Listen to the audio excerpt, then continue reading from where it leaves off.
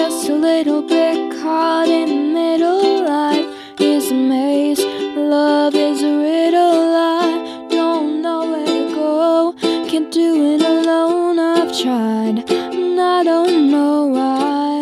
Hi everyone, welcome to Parenting Portal. My name is Joanna Port. I am a mom of four to Zoe, Levi, Ruby, and Ray, and I am the director at Crestwood Hills Preschool in Los Angeles. This podcast is a guided discussion between me and an expert in the field of parenting. Today, I'm with Stephanie Demery, and we are talking about EMDR. When something traumatic happens, we don't see it in a beginning, middle, end kind of way. It's fragmented. Allow your kid to feel those uncomfortable feelings and move through them and know that they can tolerate them and still be okay. I don't like to say it's a miracle, but it comes close. And it's important that people know that it's out there. EMDR, which stands for Eye Movement Desensitization and Reprocessing Psychotherapy. Wow, that's a lot. It's a mouthful. It's a mouthful. I am excited to have Stephanie. I've known her for a long time now because she has 3 children and they all went to Crestwood and we've just met there. Yeah. And I do feel like I will know you for a really long time.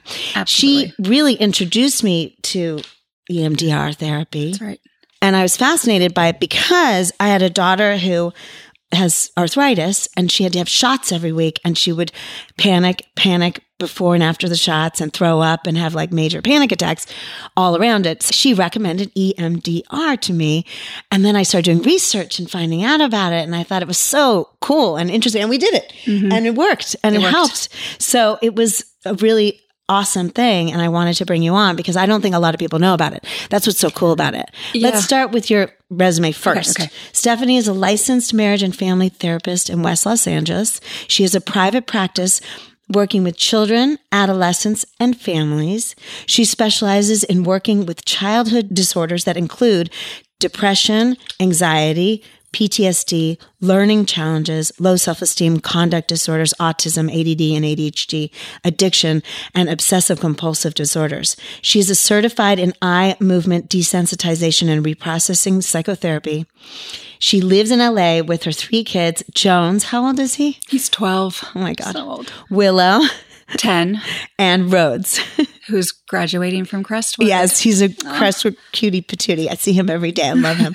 And the other reason I really wanted to bring you on is because right now we are currently going through a trauma, the entire nation. Right. The anxieties and depressions on children are high.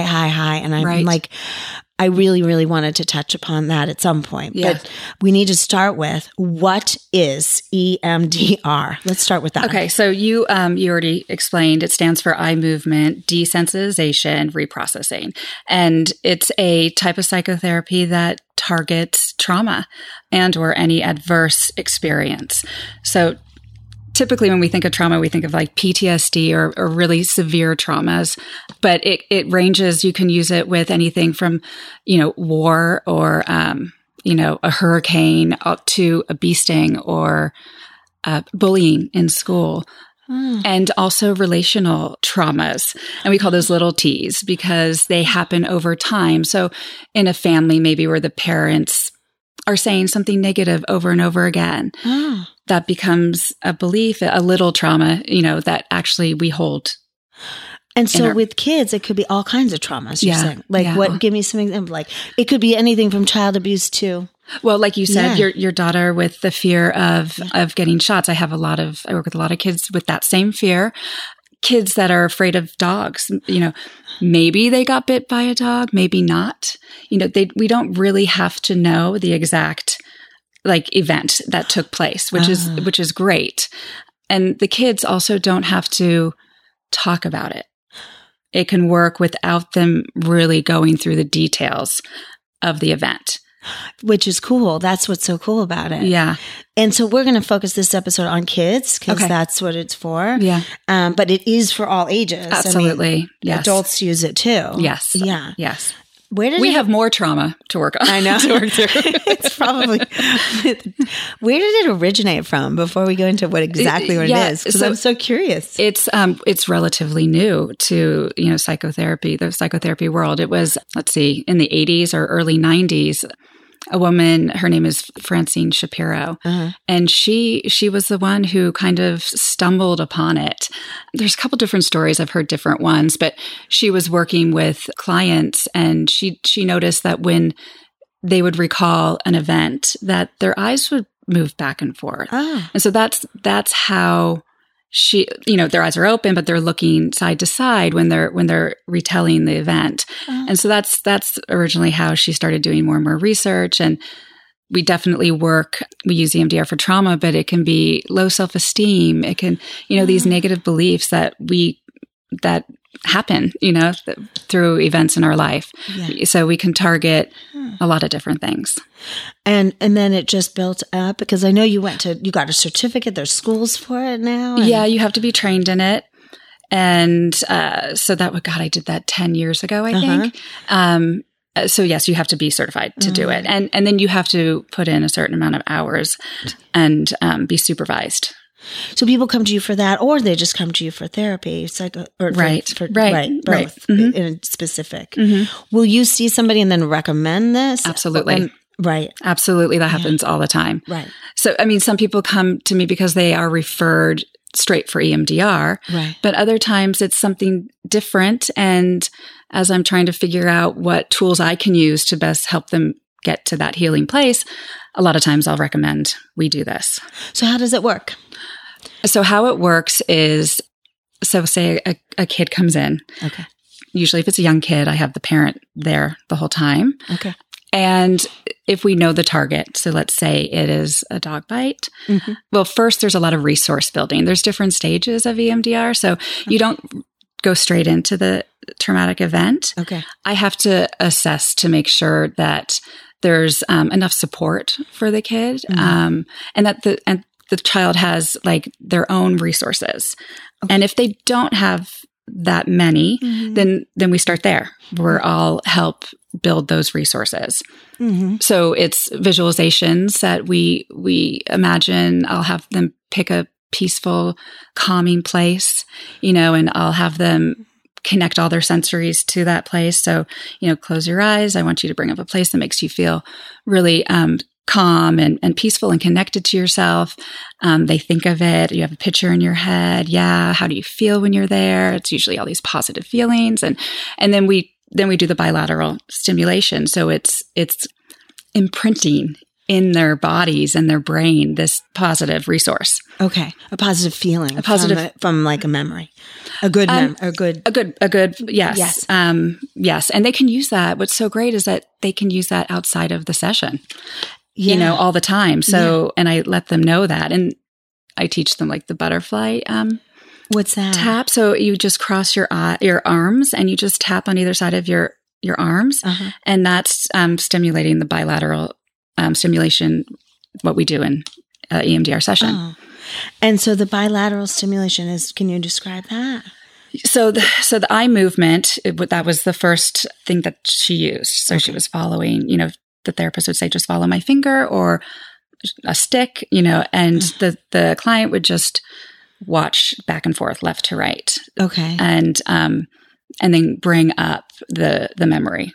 Okay. And, I've found that most of my clients like to close their eyes, not all of them, but not all kids like to. It just depends. So there's other things that we can use. I have tappers. So these vibrating little tappers that they hold in their hand, and it just kind of buzzes left to right, just stimulating the bilateral. Both sides of your brain?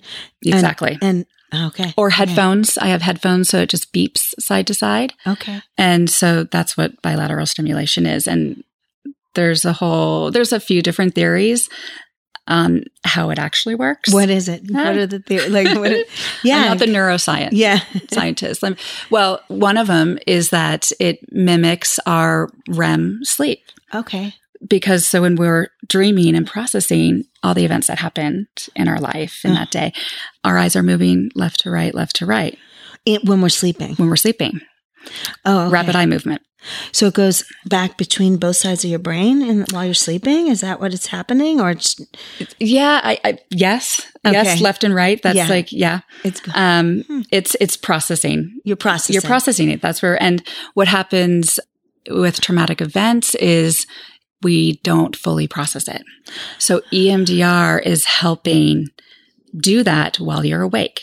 The bilateral tapping or eye movement or the headphones, the beeping is mimicking that process. Oh, I didn't realize that. And it's making you process Right. in a healthy way. In a process it all the way through. All the way through. All the way through. Because we tend to, when something traumatic happens, we don't see it in a beginning, middle, end kind of way. It's fragmented. So we'll have maybe a negative image in our head of the worst part of that. Right. And then associated with that image is negative feelings, Right. uncomfortable body sensations, stomach ache, my heart is beeping, Or beating. yeah. And then negative thoughts. I'm not, I'm going to be hurt, or I'm bad, or It was my fault, or it's my fault. Negative stuff. And then negative beliefs. Yeah. And so that's what happens when we experience a trauma, and our brains aren't able to process that in the way that they normally do. Oh, okay. So when you have a trauma and that, it seems like, is the brain doing that because it's like, I can't handle this. You can't handle this. I mean, it's just, this is the way we're going to like live and through this. I'm trying to imagine the brain being like, yes, on overload, or yes, like it's flooded, malfunctioning. Exactly. Yeah, that's exactly what happens. It's the fight, flight, or freeze response when we're having a threat, when we're experiencing a threat. And it's important that we have that, right? Because we need to run if there's a tiger. Yeah. or play possum. Right. Do something. But what also happens is that our thinking part of our brain goes offline. Right. And so, which is good, because you don't want to be like, oh, what's that tiger standing doing? there. Yeah. or like, we're standing there waiting, figuring it out while the tiger's right out. No. Okay. So, but the other side of that is that then we're not able to fully understand and process and have like separation from that event. Right. So EMDR is helping the brain. It's aiding in its natural healing ability. It's helping it go process it all the way through. And so it's forcing it to process through, but in a healthy, natural. A natural way. So I wouldn't say force, because our body automatically does it. Oh. We're just helping it. We're assisting the brain in doing what it naturally does. Because the brain wants to heal. It wants to heal, yeah. Oh, that's so interesting. Yeah. That is so interesting. And so just tapping your shoulder, like doing this back and forth, or the headphones. Ray did the buzzing thing. She did the buzzing, yeah. And the headphones. Yeah. Yeah, there's a lot of prep work before you get to that. Yeah, a few sessions maybe. It all depends on the client, what they're comfortable with as far as like, the buzzers or eyes. A lot of clients want their eyes open. They need that. So then it's the eye movements. And like I was saying, the resourcing is really important before you go into that memory. And so then they bring up the trauma during this. Okay, so Correct. Then the next, I did read that there's 8 phases of the EMDR. Right. I didn't know that, and I don't know what those are, but you touched on the first few, I'm sure. Yeah. Yeah. The 8 phases is fun. A lot of them kind of blend together, especially the middle ones. But yes, so the first thing is targeting what you're going to work on. And again, you don't necessarily have to know. It could be a symptom that we're targeting, like generalized anxiety. Yeah. Like, I had a panic attack yesterday. I have no idea why. Yeah. So you don't necessarily need to know, but we'll figure it out. But say a kid comes in and they know, love dogs, got bit by one, terrified. Right. Okay. So I have them bring up, after the resourcing and all the support work, we go into that memory, and I have them bring up the image that represents the most traumatic part. Okay. And right away, usually got it. They know exactly, because it's imprinted. Like, they know, they can even say what they wore. That's so interesting. They know exactly the moment. There's like a flash of something. Sometimes there's a few. Depends on how long the event went on for. I don't know what we're going to do about COVID. Yeah. But that's so interesting. Yeah. It's like the brain has made a stamp on it. Yes, exactly. Or saying you are you're going to remember this part. For some reason. Yeah. And that's the fragmented part of it too. So then I, associated with that image is, all the feelings, the thoughts, the belief about yourself. I'm not safe. Yeah. And so then we do the bilateral, and there's nothing that you have to do. The brain, like you said, it naturally goes towards healing. And so you just allow whatever thoughts, images, feelings to arise, I say, without pushing them down, and just report back to me. And then I assess to see how many times we have to do that. And then the next stage is the reprocessing. What's that? So the reprocessing is changing the belief, like I'm not safe, into I'm safe, or whatever they come up with that feels right for them.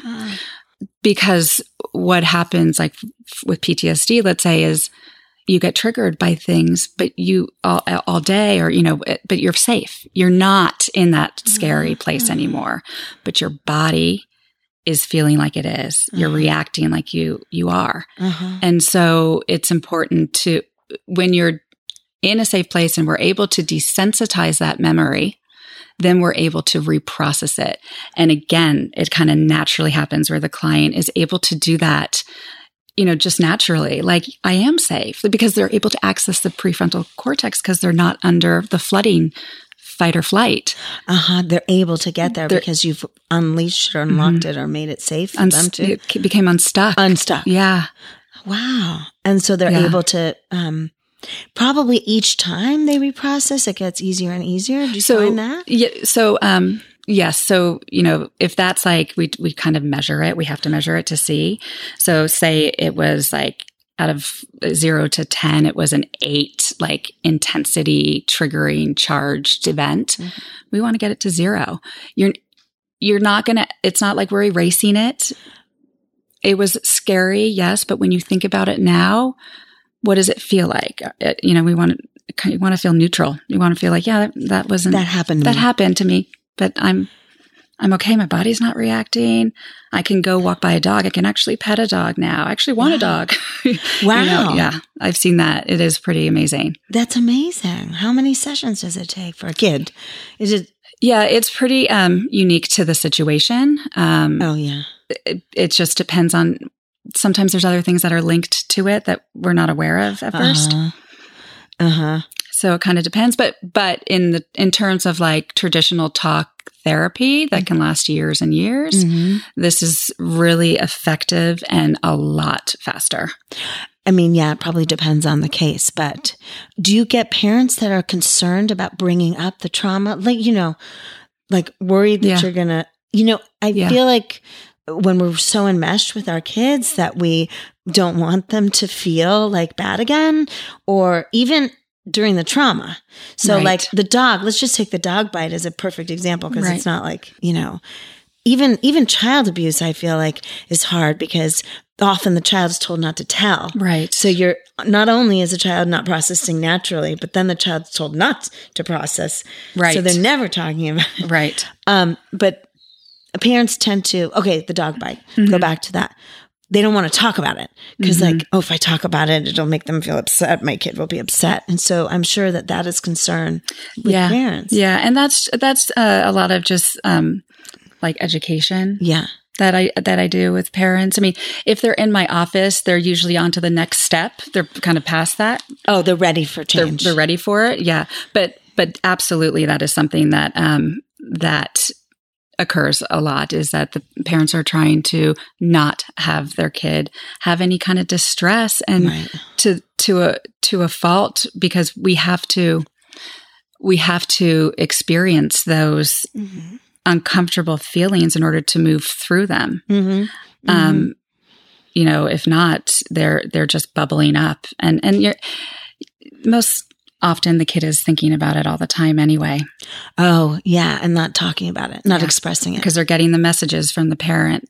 Oh, especially anxiety. I mean, it's such a difficult thing for parents, and they sense that their parents don't are uncomfortable with it and just want them to be better. You know? They do. Yeah, they know. Yeah. But I mean, anxiety is so prevalent. And EMDR does help with that too, but it's about being able to tolerate the bad feelings. So sure, when I'm bringing up, we're detailed, like, what did that feel like in your body? Right. What kind of sensations did you have? You know, and it goes against, you know, what we're typically taught to do, which is feel good. Just think about the good things. Yeah. And I'm sure these kids that do it haven't been asked these questions, or they've been asked, you know, the details now. The details. And it's probably just so good to like talk about it in a safe place. And that's where I have found that parents sometimes are really surprised at the detail that they have. The memory of the memory, really. Yeah. For that reason, what you said, the questions aren't asked. I mean, it makes sense, you know, but the education piece is to just allow your kid to feel those uncomfortable feelings and move through them and know that they can tolerate them and still be okay. You made me think of yoga. And I'll tell you why. Because in yoga, you have to do everything one side, then the next side, right? Yeah. I mean, you spend the entire hour and a half doing one side, then the next one side. And if you don't do the other side, people freak out. like you know, like it's thing. And one of the things, one of the things that happens to me in yoga is that I write speeches in yoga. I come up with amazing ideas in yoga. My brain is like on fire in yoga. It's crazy. I'm more productive in a yoga class than ever. Yes. I think of amazing. And when I'm done with yoga, I have to go and write down all these ideas. Right. But I think it's because of this bilateral stimulation where I am stimulating both sides of my brain. Yes. And I'm freeing it to think of all these great things. Yes. It's like amazing. Yeah. It is pretty amazing. Yeah. I mean, I don't like to say it's a miracle, but it comes close. And it's important that people know that it's out there. You know? I don't think a lot of people do. Mm-hmm. I mean, that's one of the things why I really wanted you to come on. Is like, I want to spread the word about it because I do think it's another option. Yeah. Yeah. For people. Absolutely. And I think as parents, we need to know that, you know, there's all these options and ways to do things. And for some kids, this could be good and some it won't. But right. And just a little, I guess, take home that I teach a lot of, my clients, but also friends, and is say you can do it for your kid. Actually, you can do tapping. Yeah. Okay. So So say something happened, say on the playground, your kid got hurt, injured somehow, you know, and they're crying. They come to you. Okay. This is what I do all the time with Rhodes now. Like, so I'll just hold him. Okay. He actually does it to me sometimes. It's so, because he's very affectionate. Oh, yeah. Little guy. So I'll just, you know, hold him, you know, or put my arms around him, and I'll just tap the back of his shoulders. And I'll say, either if he can't talk about it, I will narrate what I saw happen. So I'm processing like in real time. Right. Desensitizing that event. And then we go back maybe that night, tap again. Tell me, what was the worst part about that monkey? Oh, you know, it was when I got up and I had all that sand in my mouth. Oh, that must have felt yucky. And then, you know, yes. And anything else. And you're tapping back and forth. You're tapping back and forth as he's talking. You can tap on their knees. I do that with the elders. This is a tool that we can use to really help alleviate a lot of things. Oh, I love that. I love that. And did you teach them to do it themselves? And of course, teaching them to do it themselves. So like even like teenagers who maybe have a phobia or test taking fear, and just doing the tapping like underneath their desk. Sometimes I'm like, just tap your knees like this, and just you're tapping in this way. You're tapping in the resources and all the support. So it's not just like the calm place, which you can do. So if you're really activated, you go to that calm place. There's other like nurturing feeling, like somebody in your life maybe that makes you feel really good. Who is that? And then you can tap that person in. Ah, that's so cool. Mm-hmm. Yeah. You can use it outside of sessions. You don't come to therapy if it's very severe. But I like that tip a lot. And I will end on that. I love it. Do you have anything else to say about it that I didn't get into? I don't think so. But if you're interested in learning more about it, it's EMDRIA, EMDRIA, is an organization that has a lot of resources and studies and stuff that you can find out more information. To go online and Google that. And then give us your information in case people want to hire you. Yeah. So Stephanie Demery is my name, and you can find me if you just Google me. Demery. You might find me under Stephanie Kinloch Demery. Okay. Or Stephanie Kinloch. Yeah. So and just email you for more information. Yeah. Okay. Thank you for coming. Thanks for having me. See, it wasn't so bad. It wasn't so bad. Thanks for joining us. If you have questions you'd like answered on the podcast, email me at joanna@parentingportal.com. If you want to learn more about our experts, or to schedule a consult with me or a speaking engagement, or you just have a parenting question you need answered, go to parentingportal.com. And remember, parenting is so hard. Give yourself a break. You're doing a great job. And do something for yourself today. Got to let it go and just enjoy the show.